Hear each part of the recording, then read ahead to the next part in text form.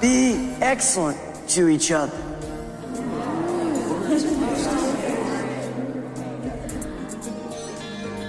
Party on, dudes! Good one, dude.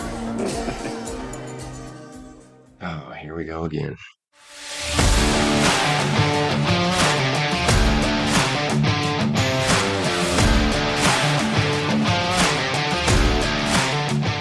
Hey, everybody, it's us again. It's your favorite dads. It's your digital daddies, your online in-laws. It's me, it's Sam, it's Dan. And we are here talking to another awesome dad, another veteran.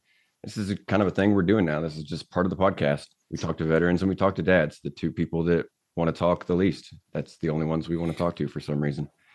This time around, a gentleman's named Chris Reynolds. He's a retired Air Force dad, father of four, and we're going to learn all about him in the course of this conversation, you and I together. So, Chris, give us a little bit of your origin story, please. Yikes. All right. So I always like to say, fun fact, my original birth certificate doesn't have a name. It just has a blank space. I was adopted. So that's where I started in Southern California in 1979. And had a pretty rough childhood. My adopted parents, both alcoholics, drug addicts. My dad, at least, I say my dad, that's my adopted parents. I've never met my biological father. He at least, went through med school and had a good job, so he could afford to have, an alcohol and drug habit and not put us on the street. But yeah, so still rough. And made it through high school. Lots of basketball, lots of choir, some mock trial thrown in there, and hanging out with friends. I had a really good friend that I still talk to, and so made it through all that, barely.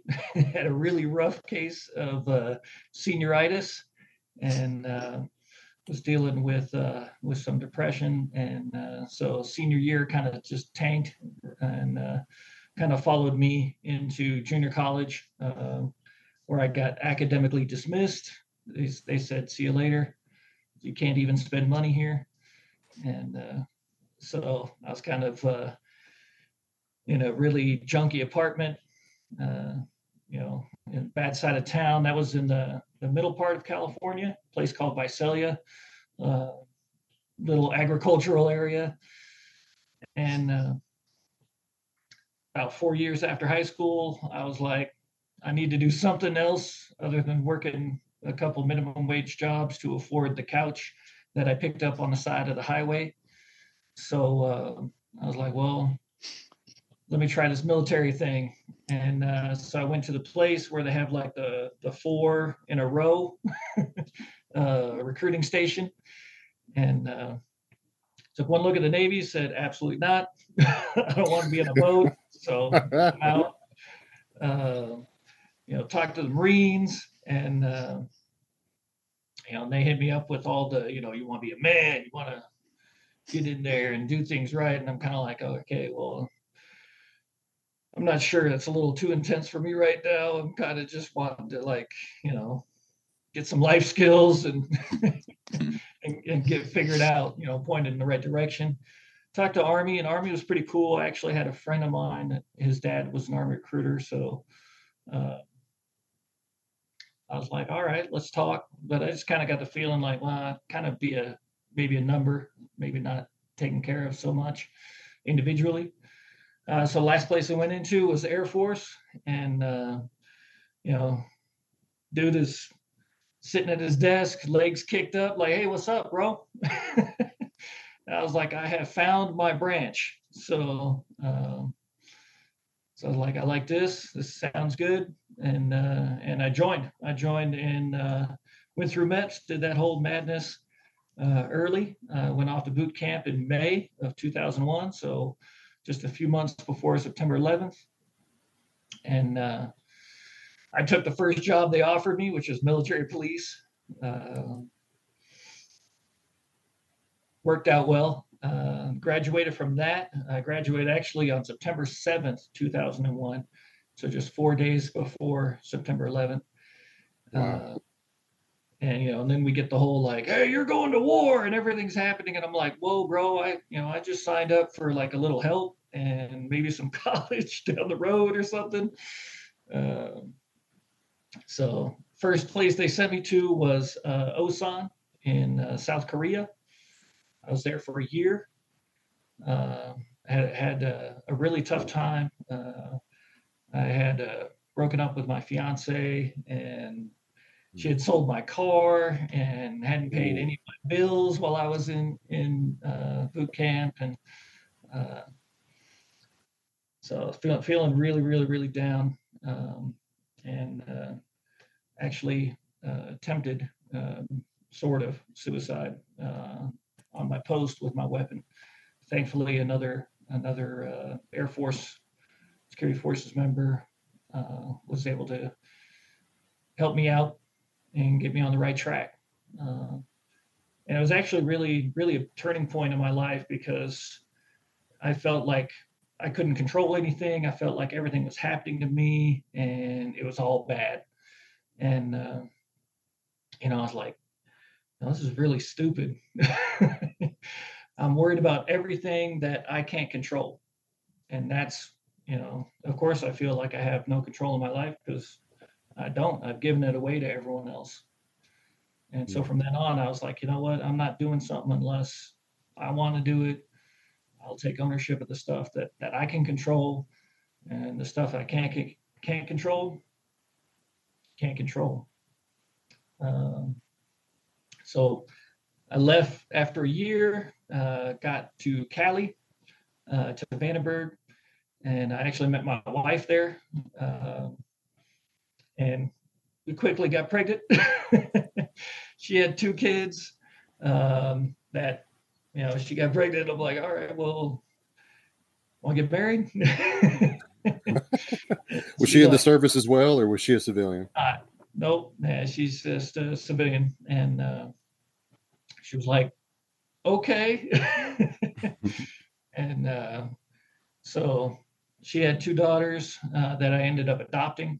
I gave them the option. I said, I could either be Chris or I could be Dad. But if you pick Dad, I'm not going to be Dad until I piss you off, and then it's Chris.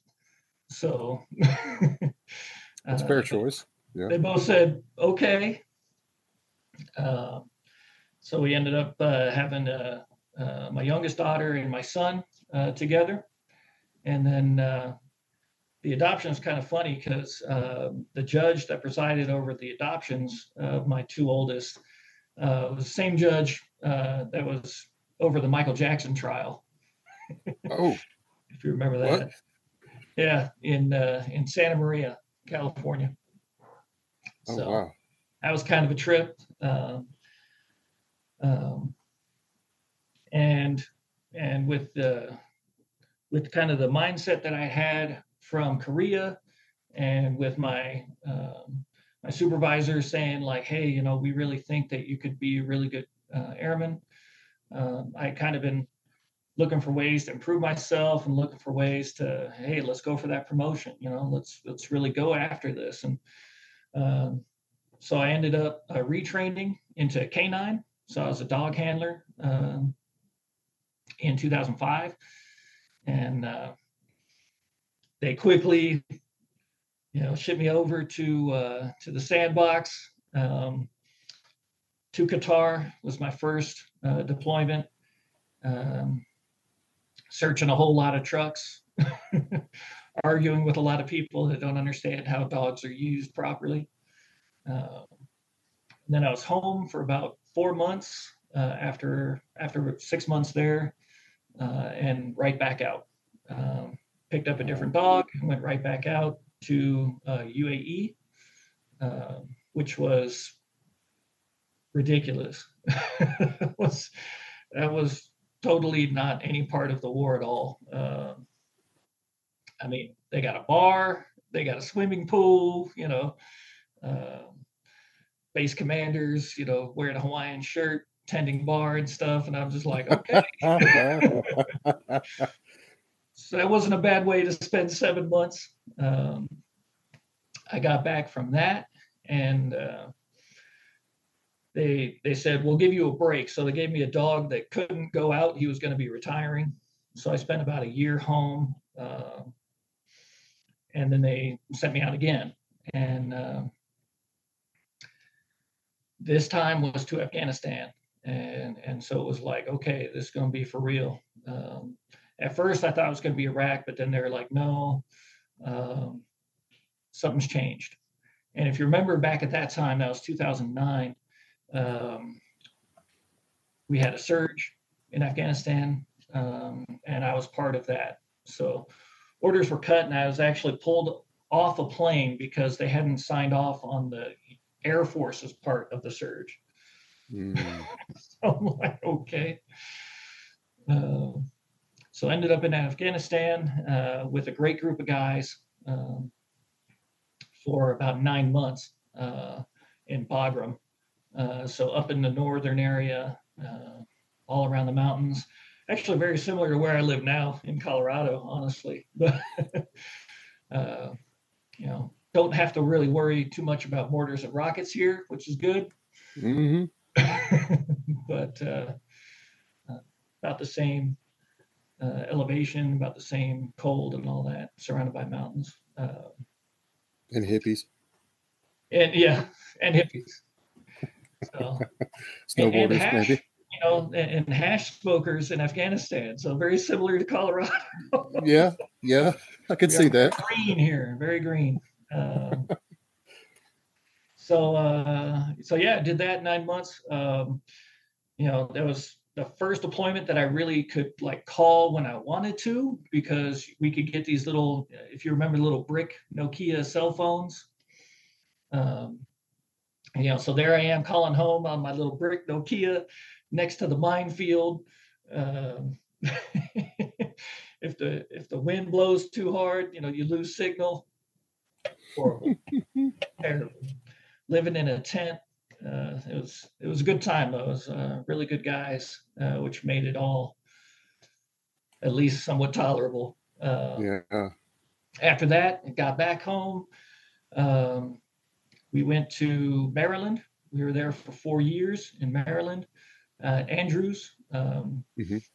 So I got promoted again, which meant I had to drop my leash and be a supervisor of just regular cops, which was pretty crazy. At one point, basically supervised or was in charge of, if you will, about 60 guys. Very stressful, but also really, really awesome. It was really great to have a chance to lead and kind of do it my way, which good and bad, crazy and not, but we got through it.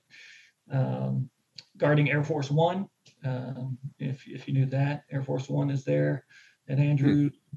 So lots, you get a briefing like, oh yeah, president's leaving on Tuesday, first lady's flying out on Thursday, China's coming in on Wednesday. It's like, okay, great.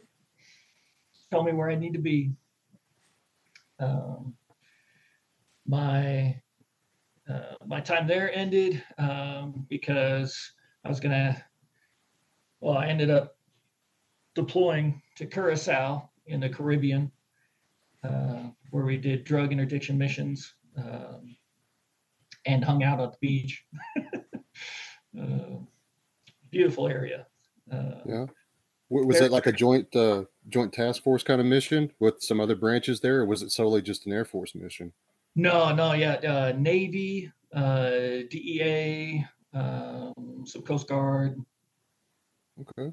And helping out with the Venezuelan government. Oh, okay. So, yeah, a lot going on. They still have a government. Yeah, well. Anyways, you love those good. You love those type of deployments. I deployed to Hawaii for 3 years. Nice. So, yeah, you love the sunny, sandy deployments. When they're near water anyway. Absolutely. There's also sunny, sandy ones that you don't love so much. Yeah, for sure. Yeah. So that deployment actually, I had an airman that was suicidal, and I ended up being the one to help him and save his life actually. And so that was the big thing there. And then a couple months later, I had left early because my dad was diagnosed with pancreatic cancer, and so I ended up cross training into being a recruiter. So as I like to tell people, I've had probably two of the most hated jobs there is, cop and recruiter. And we did that in San Diego. I was there for 4 years in San Diego, which was a great time. 4 years as a recruiter. 4 years as a recruiter, absolutely. Yeah. It seems like an eternity, for somebody that get put in that position. I told my commander when I left that it should be illegal because that is rough. Oh, it was rough. I can't imagine. That was tough. And for a while, we had my mom living with us, so it was rough, just all around. And I need a shoulder replacement, so I ended up getting sent back to security forces and sent to Wyoming, which is where I ended my career. And they said, okay, do you want to stay in the Air Force or not? And I was like, I'm at 18 and a half months, man. I gotta get at least to the finish line. And so they allowed me to do that. So I retrained again, and I was down in Mississippi for training when COVID hit.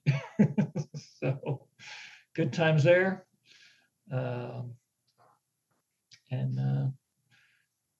That I retired, and my wife said, I'm not living in Wyoming. I said, well, how about Colorado? She said, sure. We've been in Colorado now for about 2.5 years, and loving it. So currently work security for a hospital here in northern Colorado. So okay, good times. On. So that's excuse me, that's more than we normally get from the quote unquote origin story. So we do appreciate that. You gave me all kinds of things to ask, most of which probably won't get time to go to. But I've got a trend that I tend to follow, and I don't see any reason to break it now. So I always ask my co-host to go first and to throw their questions out before mine, just in case they look silly and I don't. So eeny, meeny, miny, Dan, you go ahead and go first this time around. And, right on. And then we'll go from there. Yeah. Me being a girl dad too, I've always been told they're much harder to raise than boys. And so I want to know, what was the hardest part you found raising girls? Whew. So, and it can be at any age. Like, what was the hardest chunk of time or hardest, like, I know they're all kids are hard-headed, but like, what was the hardest thing that you had to experience with raising a girl or girls? Yeah. Guys would ask me like, oh, well, how you feel about, guys coming over, whatever. And I'm like, shoot, the way my girls are, I'm looking at the guy like, you all right, bro? You good? You sure you have any clue what you're about to be dealing with here? My girls got all kind of attitude.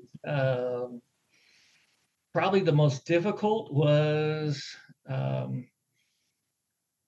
really dealing with just kind of like, how long term that they can scheme and plan and try to get one over on you. Probably the funniest one is we're having a problem with my oldest daughter not using the cell phone. So like, okay, I take it, I put it in a like a little stupid safe kind of thing. She cracked that sucker. I was like, are you serious? The only thing that stopped her is I finally had enough, and I put the cell phone just in a bag on the refrigerator. So I was like, it's here in plain sight. If you use it, everyone knows it. Like there's True. no getting around it. And she told me later, she was like, I really hated when you did that because she said she was trying to figure out some way to get it still. So lock picks don't work on a Ziploc bag. Right? Yeah. Exactly. I'm like, try it now. Hell yeah. Right on. Yeah. Like Yeah, mine's 3.5 before next spring, and she's already, when you said attitude, I was like, ding, because she's already, I know it's going to get worse. Because teenage years, she'll hate me and not want just because that's what girls, they always no, get away. But yeah, she's, when you said attitude, it would ding ding light bulb. Yeah, she's got the sass, the attitude, yeah, already. Yep. I told my middle daughter, pick up your shoes. She did the whole hands on hip, like 1 foot out, like totally looked me up like we were about to throw down. Oh no! I'm like, you're 4 years old, like you are this tall. What are you serious right now? Every day. I grabbed her, picked her up, and once her feet left earth, it was like eyeballs like this big, like, oh dang. I was like, pick up your shoes. Business. Yeah. Put her down. I was like, go. But with your girls with your kids in general being a little bit older, this question you might have to think about a little bit, or maybe it's been recent. But one of my favorite questions to ask is, what's your most favorite or most recent dad win? Like something that you've been working with them with, and they finally you can see it click, or you can see their wheels starting to turn, figuring it out, stuff like that. I was wondering if you had one of those either recently, or if you had a favorite one from back when they were younger. Oh yeah. Yeah, always a work in progress for sure. I mean, I guess probably it's a good one. We've been through a lot as a family. Been through a ton, and I'm really proud of the way that we come together, and we try our best, even if we have had beef, to support each other. So my middle daughter had a daughter, and she died when she was about 3 months old at our house. And my youngest daughter and myself gave her CPR, but it didn't work. And her birthday would have been October 28th. She would have been 3. And so my middle daughter had an idea of, hey, let's go to Build-A-Bear and let's all make teddy bears for her. And so we're all together at Build-A-Bear. My son joined the Army, so he's in training down in San Antonio, but we had him on FaceTime. And so we made a bear for him as well. So we're all together and, doing our best to support each other through that and really make something beautiful out of it. And that was her idea. That was my middle daughter's idea. And I think that really hit for me of like, hey, this is, instead of just going to a bar and drinking or, ignoring each other or yelling at each other or just, leave me alone or something like that. She was like, let's be together. This is tough for everyone. And let's support each other. And that was probably, at least most recently, definitely the one that stands out for me. Wow. Yeah. Wow. Sorry for your loss. I know we're, a bunch of strangers, but that, when you said she would have been 3, that really hit me because, my daughter's a little over 3. So I couldn't imagine going through all that. And, but yeah, that's awesome. I'm glad you guys can be, that's what that's what family should be, is rallying around each other, not bickering, putting difference, if there were differences, putting them aside, and just coming together to be strong for the one that can't be strong, or needs that uplifting to get through their tough time or whatever. And that's, listeners out there, take note. That's what family's for. It's not for mooching off of or being whatever. It's for coming together and supporting each other even when like you said, she could have easily sat in her room and be depressed all day. And I'm sure she was, it's heartbreaking and that's sad, but doing something like that in memory of her, that's, I'm sure that was, yeah, that's just awesome. I'm glad you shared that with us, man. That's what I strive to be with my family. And I hope that's what everybody strives for in their family. Absolutely. Yeah.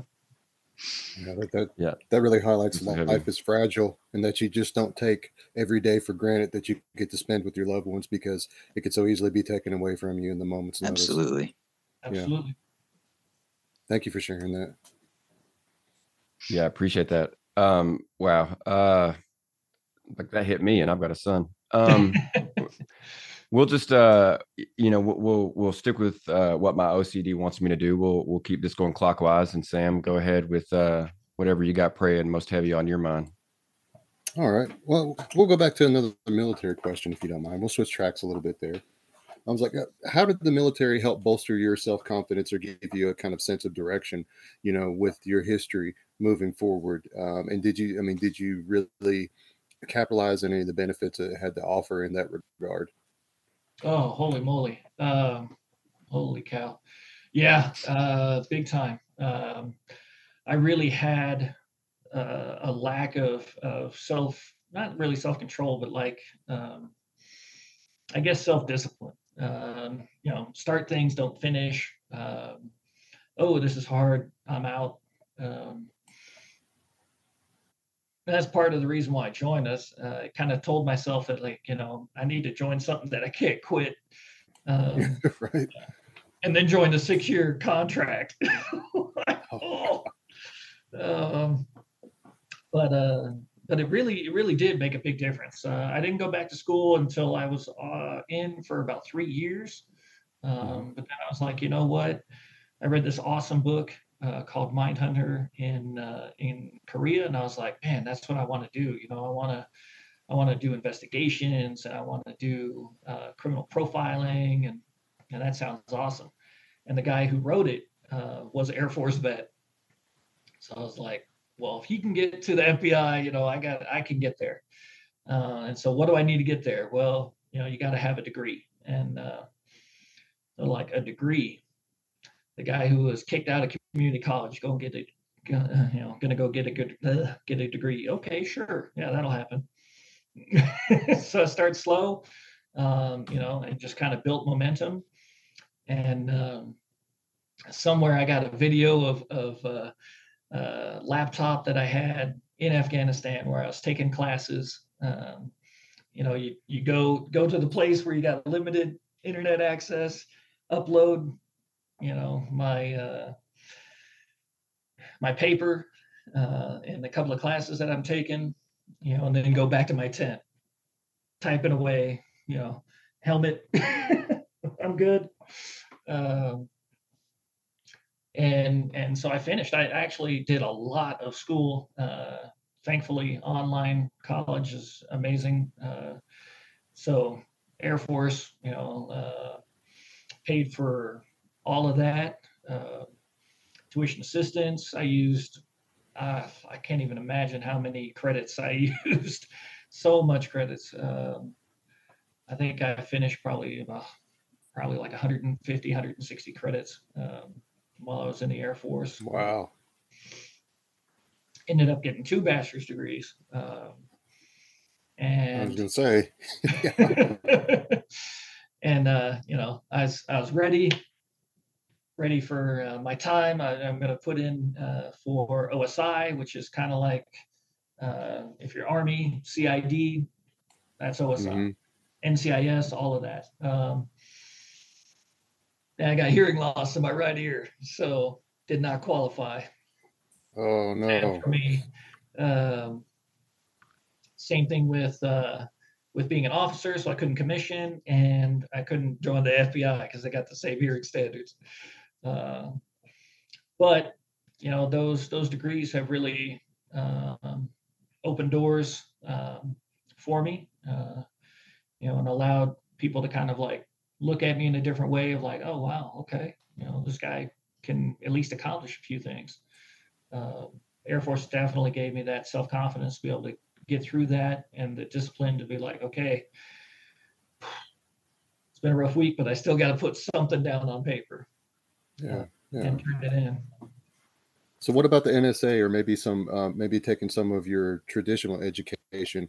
Does any of that translate to the now digital world? As far as like you doing some kind of investigative positions or anything like that? Have you explored any of those options? I have not looked at NSA, honestly.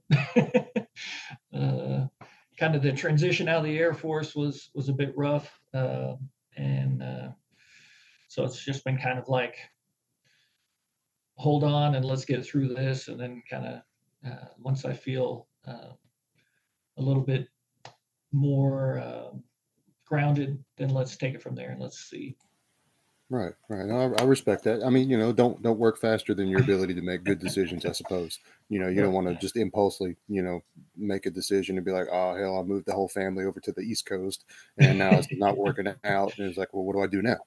Yeah. And as far as Air Force benefits, holy moly. Tuition assistance. We used the VA loan is the only reason we got a house right now. My goodness,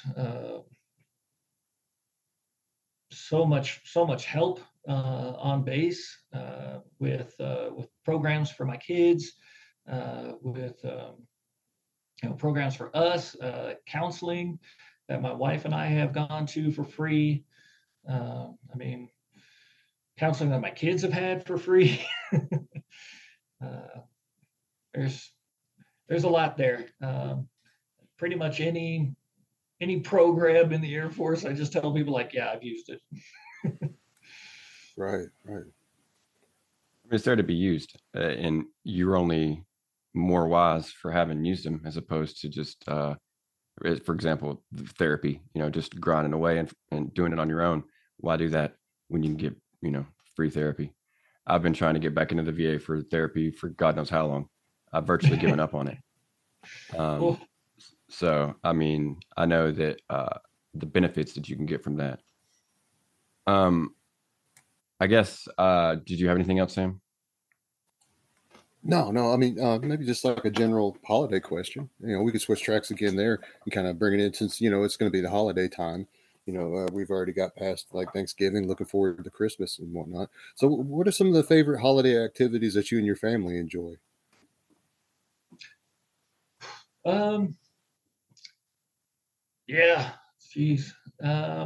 Generally we, for like Thanksgiving on base, we would usually invite some of the airmen over, especially if they were, away from their family or brand new airmen, that sort of thing. Invite a couple of guys over so we can kind of take care of them. Halloween candy, always got to drop that off at the gate. Love for my gate guards. Stay nice and caffeinated and sugared up. Absolutely. It helps to be vigilant. Yeah.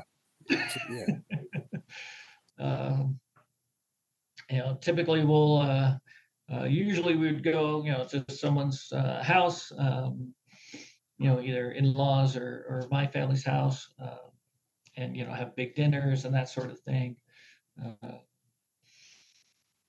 We did have a fun one last year, actually. It was last November.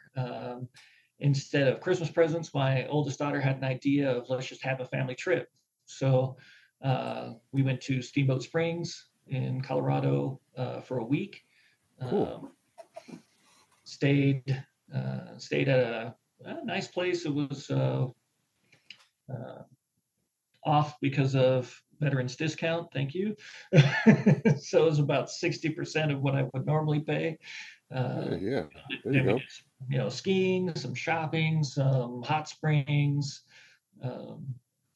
escape rooms, all kind of stuff. So it was a good time there.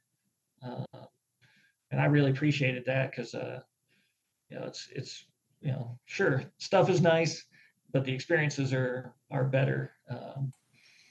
Even when we changed bases, instead of flying out, we drove, and we just turned it into a Griswold family vacation across the U.S.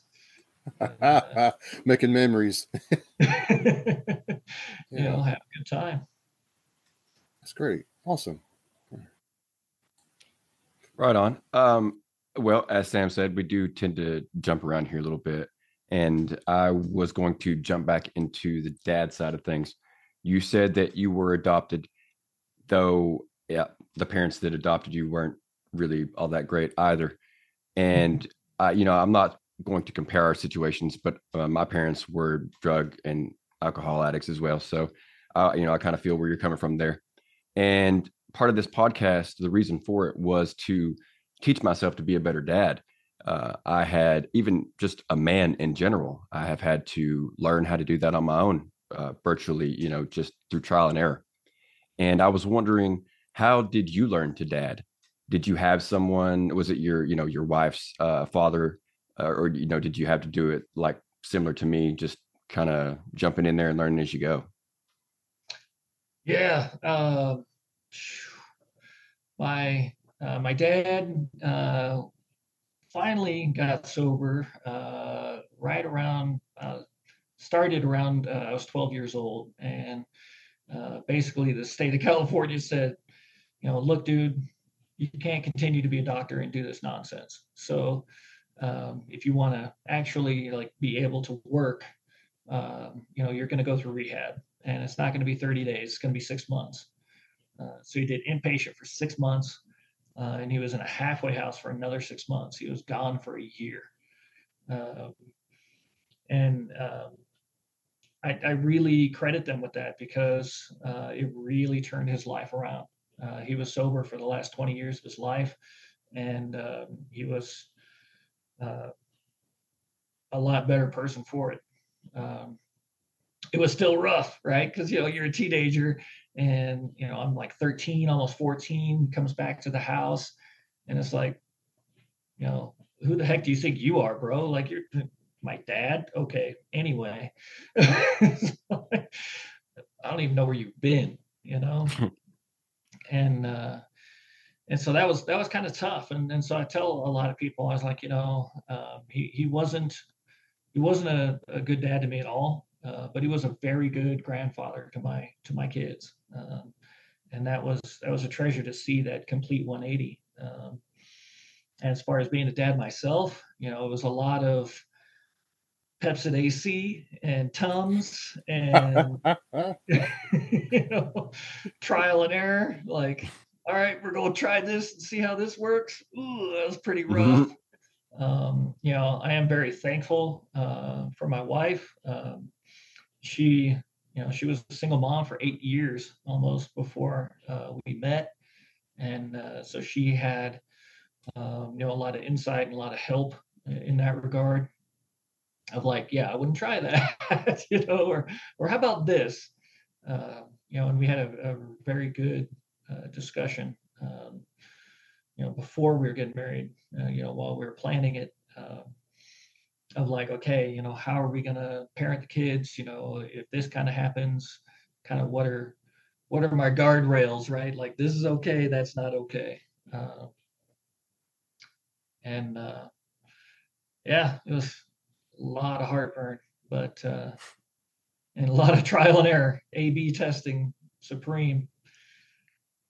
Interesting. Yeah, I didn't know if you were going to have your story was going to lead to dad coming back around and being great, or someone else was going to step in your life, or how that was going to go. Even earlier when you were leading toward the FBI, I was like, okay, clearly he didn't go to the FBI, but like, how does this story end? Like, I never really knew how it was going to go. So before I throw it back to Dan, and then I probably after that we'll kick it into the second half of the show. But I've got something personal to me that I'm in the course of working on. I'm going to, excuse me, go back to talk to a few other dads about this and get a couple short, maybe short interviews. I don't know if they'll go as long as normal, but right now I have, this has been a really hard year for me just in general. My grandma died, my dad died, we moved. It's been a lot of stress. Things around the house, being a homeowner for the first time, the funerals and blah, blah, blah, blah, blah. And I'm at this point where I'm thinking I don't have as much mental toughness as I thought that I did. I'm not sure that I have really any to speak of at all. And so as I talk to new dads or the dads I've spoken to before, I want to ask them and get their opinion on what you did, not for yourself necessarily, but in terms of your children. How did you make sure that they had that toughness in them? Because I don't want my son to be dealing with the problems that, any of the problems that I deal with in life. But, this specifically is on my mind right now. And so I want to make sure that I can do what I can to help him in that regard. So for you personally, did you even have to encounter this, or, is it something that you really gave thought to? Holy moly. Yes. First of all, yeah, sorry to hear about your loss as well. We've had, it has been mounting for me over the last 10 years. My father's died, my mom has died, my aunt has died, my uncle died yesterday. Oh, okay.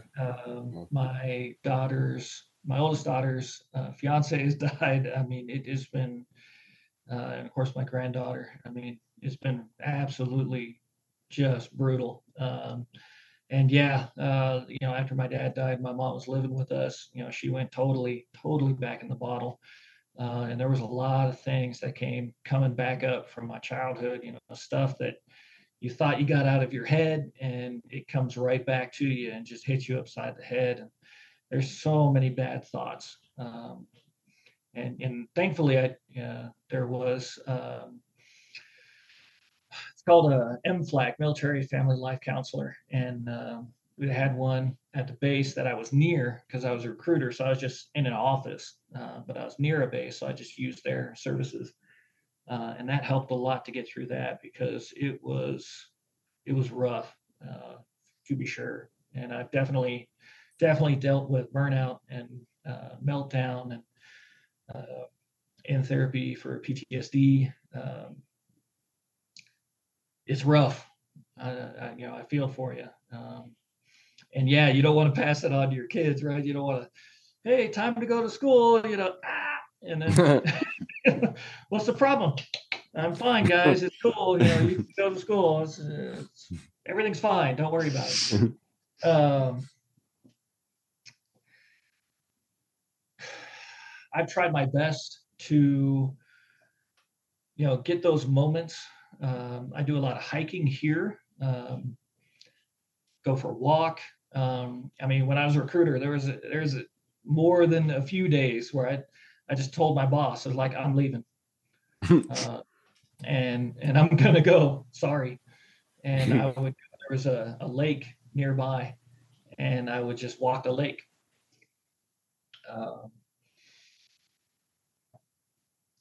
And you gotta take that time to decompress and relax. And when you get those, for me, it's horrendous train of thought, and it's like trying to pull it back. You have to recognize that and try and stop that, and then just compartmentalize. You know what? Yeah, I've got all of this on my back, which is killing me. But I'm here to coach basketball right now, or I'm here to take my daughter to this dance competition right now. And that's it. And this is about her. This is about her right now. So whatever I've got going on has got to go away, for an hour. And then when they go to bed, then maybe I'll deal with it. Maybe. Maybe I'll deal with it, or maybe it'll be tomorrow that I deal with it. I don't know, but that and my wife and I have had a lot of really frank conversations. She is absolutely my best friend. I mean, she, there's been times where it's been like, I don't know how this is going to end. But, in my heart, I'm like, I know I can trust you. So here it is. And then, we work through it. And for me, the biggest thing is just, if it's their turn, it's their turn, and now it's my kids' time, and so I gotta support them. And then I'll make an appointment for my turn some other time. That's, I guess, the best way that I can put that. I don't know if that makes sense or is helpful, but yeah, bowling, throwing a heavy ball at wooden pins is pretty good also. God, I haven't went bowling in ages. I missed that. I used to work in a bowling alley, so I'm like, hey, there you go. At one point I had a heavy bag in the garage. It's like, I'll be back in 20 minutes. Yes. Right on, right on. I see some parallels there in things that I'm currently doing, so that gives me some encouragement. And I'm also encouraged to know that sometimes some dads just don't have it figured out completely, and that we just keep going on, and trying our best. I feel like it's been an age, I don't know, a blue moon since I heard Dan's voice. So before we kick it in here to what I guess the guest promotional phase of the show, Dan, is there anything else you had left in the holster there that you wanted to draw out? Yeah, I just want to say that I can attest to what he's saying about like clearing your mind, going for a walk, hiking, going bowling, doing whatever you find solace in, so to speak. I just dive into music. I'm very musically driven. If there was no music, I don't know what the hell I would do with myself. Like, I've got to have it. That I also, I'm an adult, but I like to game a little bit. I know, Sam, you like to game too. Different kinds of games, but that's kind of my thing. I kind of try to get an hour or so, to not every day, but every now and then, just to me, it's my way of, like you said, kind of like compartmentalizing. Like, all right, I want to play this, or I'm going to go listen to music and forget about the distractions of the outside world. And it kind of does, at least for me, music is the big thing for me. Like, I can put on one of my favorite songs or whatever, and just close my eyes and listen. And for that 3 to 6 minutes, my cares are about what I'm listening to, and I forget about where I am or what I'm doing. So yeah, I can attest to that. And Corey, you have mental toughness. Kids bring it out of you. Don't say that you don't. You just gotta, it's there. Trust me. I didn't think I had it either, but I'm more mentally tough today than I was 3.5 years ago when Little Bit was born. So it's there. Don't sell yourself too short. No.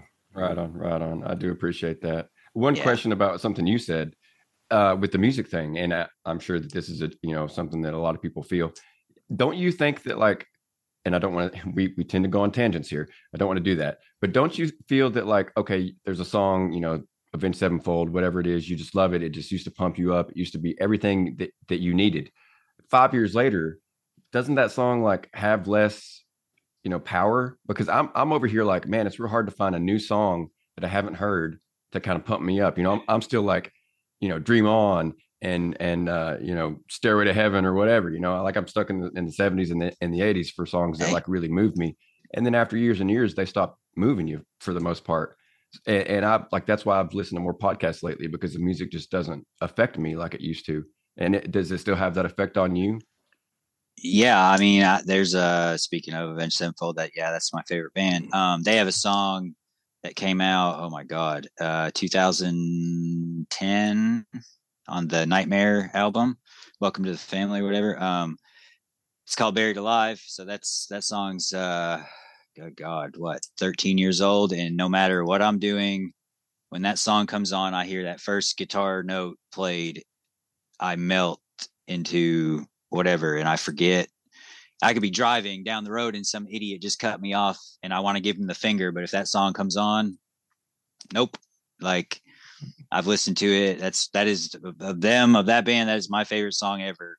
And still to this day, I know we exaggerate a lot. I've probably listened to it 200 times. And if I listen to it right after this podcast for the 201st time, still be the same as maybe the first time I heard it. So no, I don't experience burnout. I have certain songs that if I'm pissed off or I want to kill the world or watch it burn, I have it's not a playlist, but I can go to YouTube and find like these 3 or 4 or 5 songs and I'm good. And some of them are come out, a few years ago. Some of them, like you said, are from the 80s, 90s, 70s, whatever. Some of them are from when I was in high school. It's just, I have songs that I deeply connect to and I don't let them go because they mean so much to me and they've gotten me through so much bullshit that I can't let it go. It's just like, if it wasn't for that song, I don't know if I'd be here right now or in the shape that I'm in. So Yeah. those are the songs those are the songs I gravitate towards if I'm, need to dive into music and forget about the world. I remember you telling me that Barbie Girl really like kept you strong through some hard times. That's number one, man. Number one.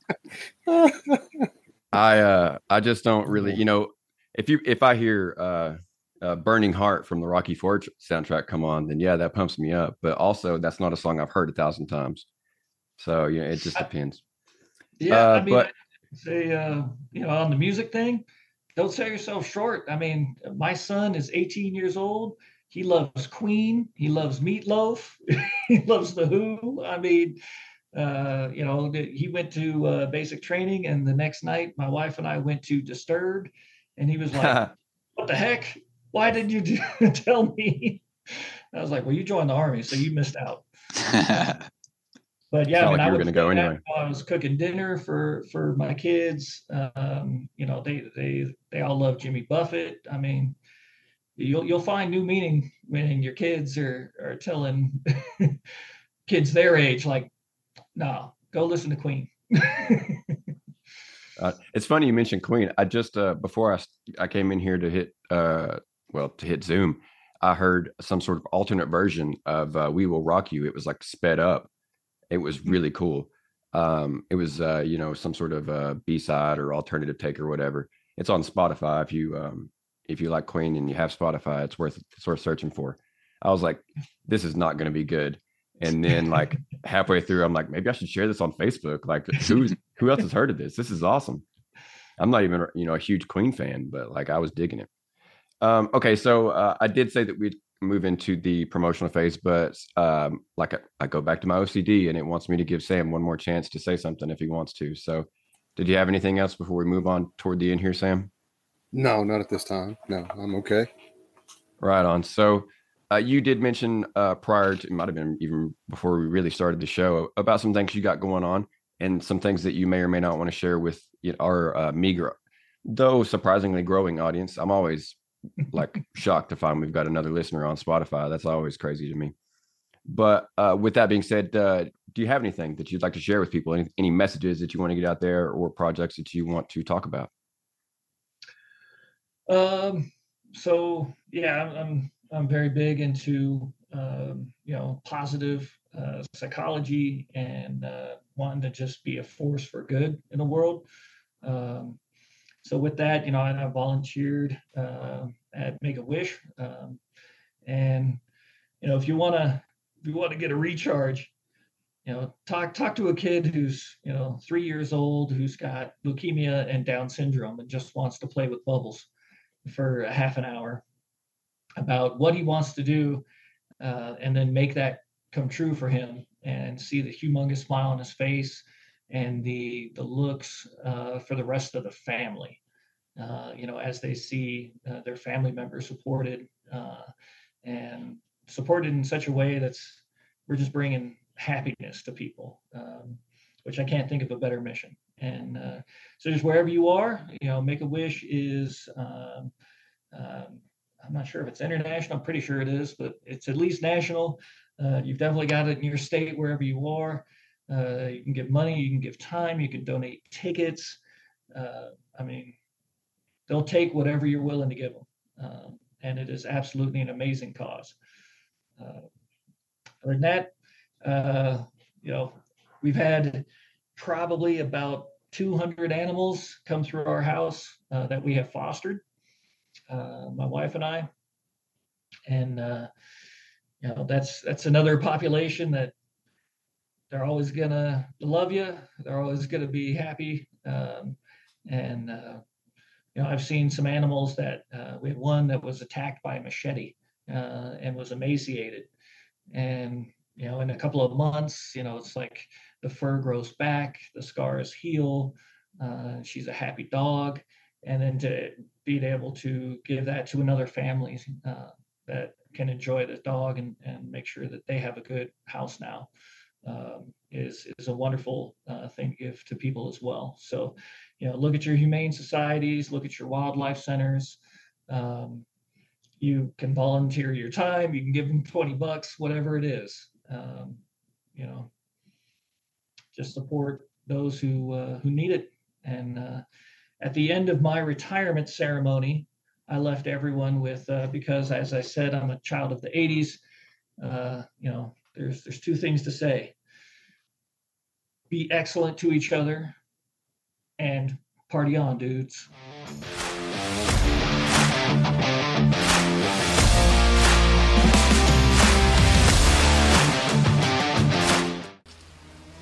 What are you supposed to be, a clown or something?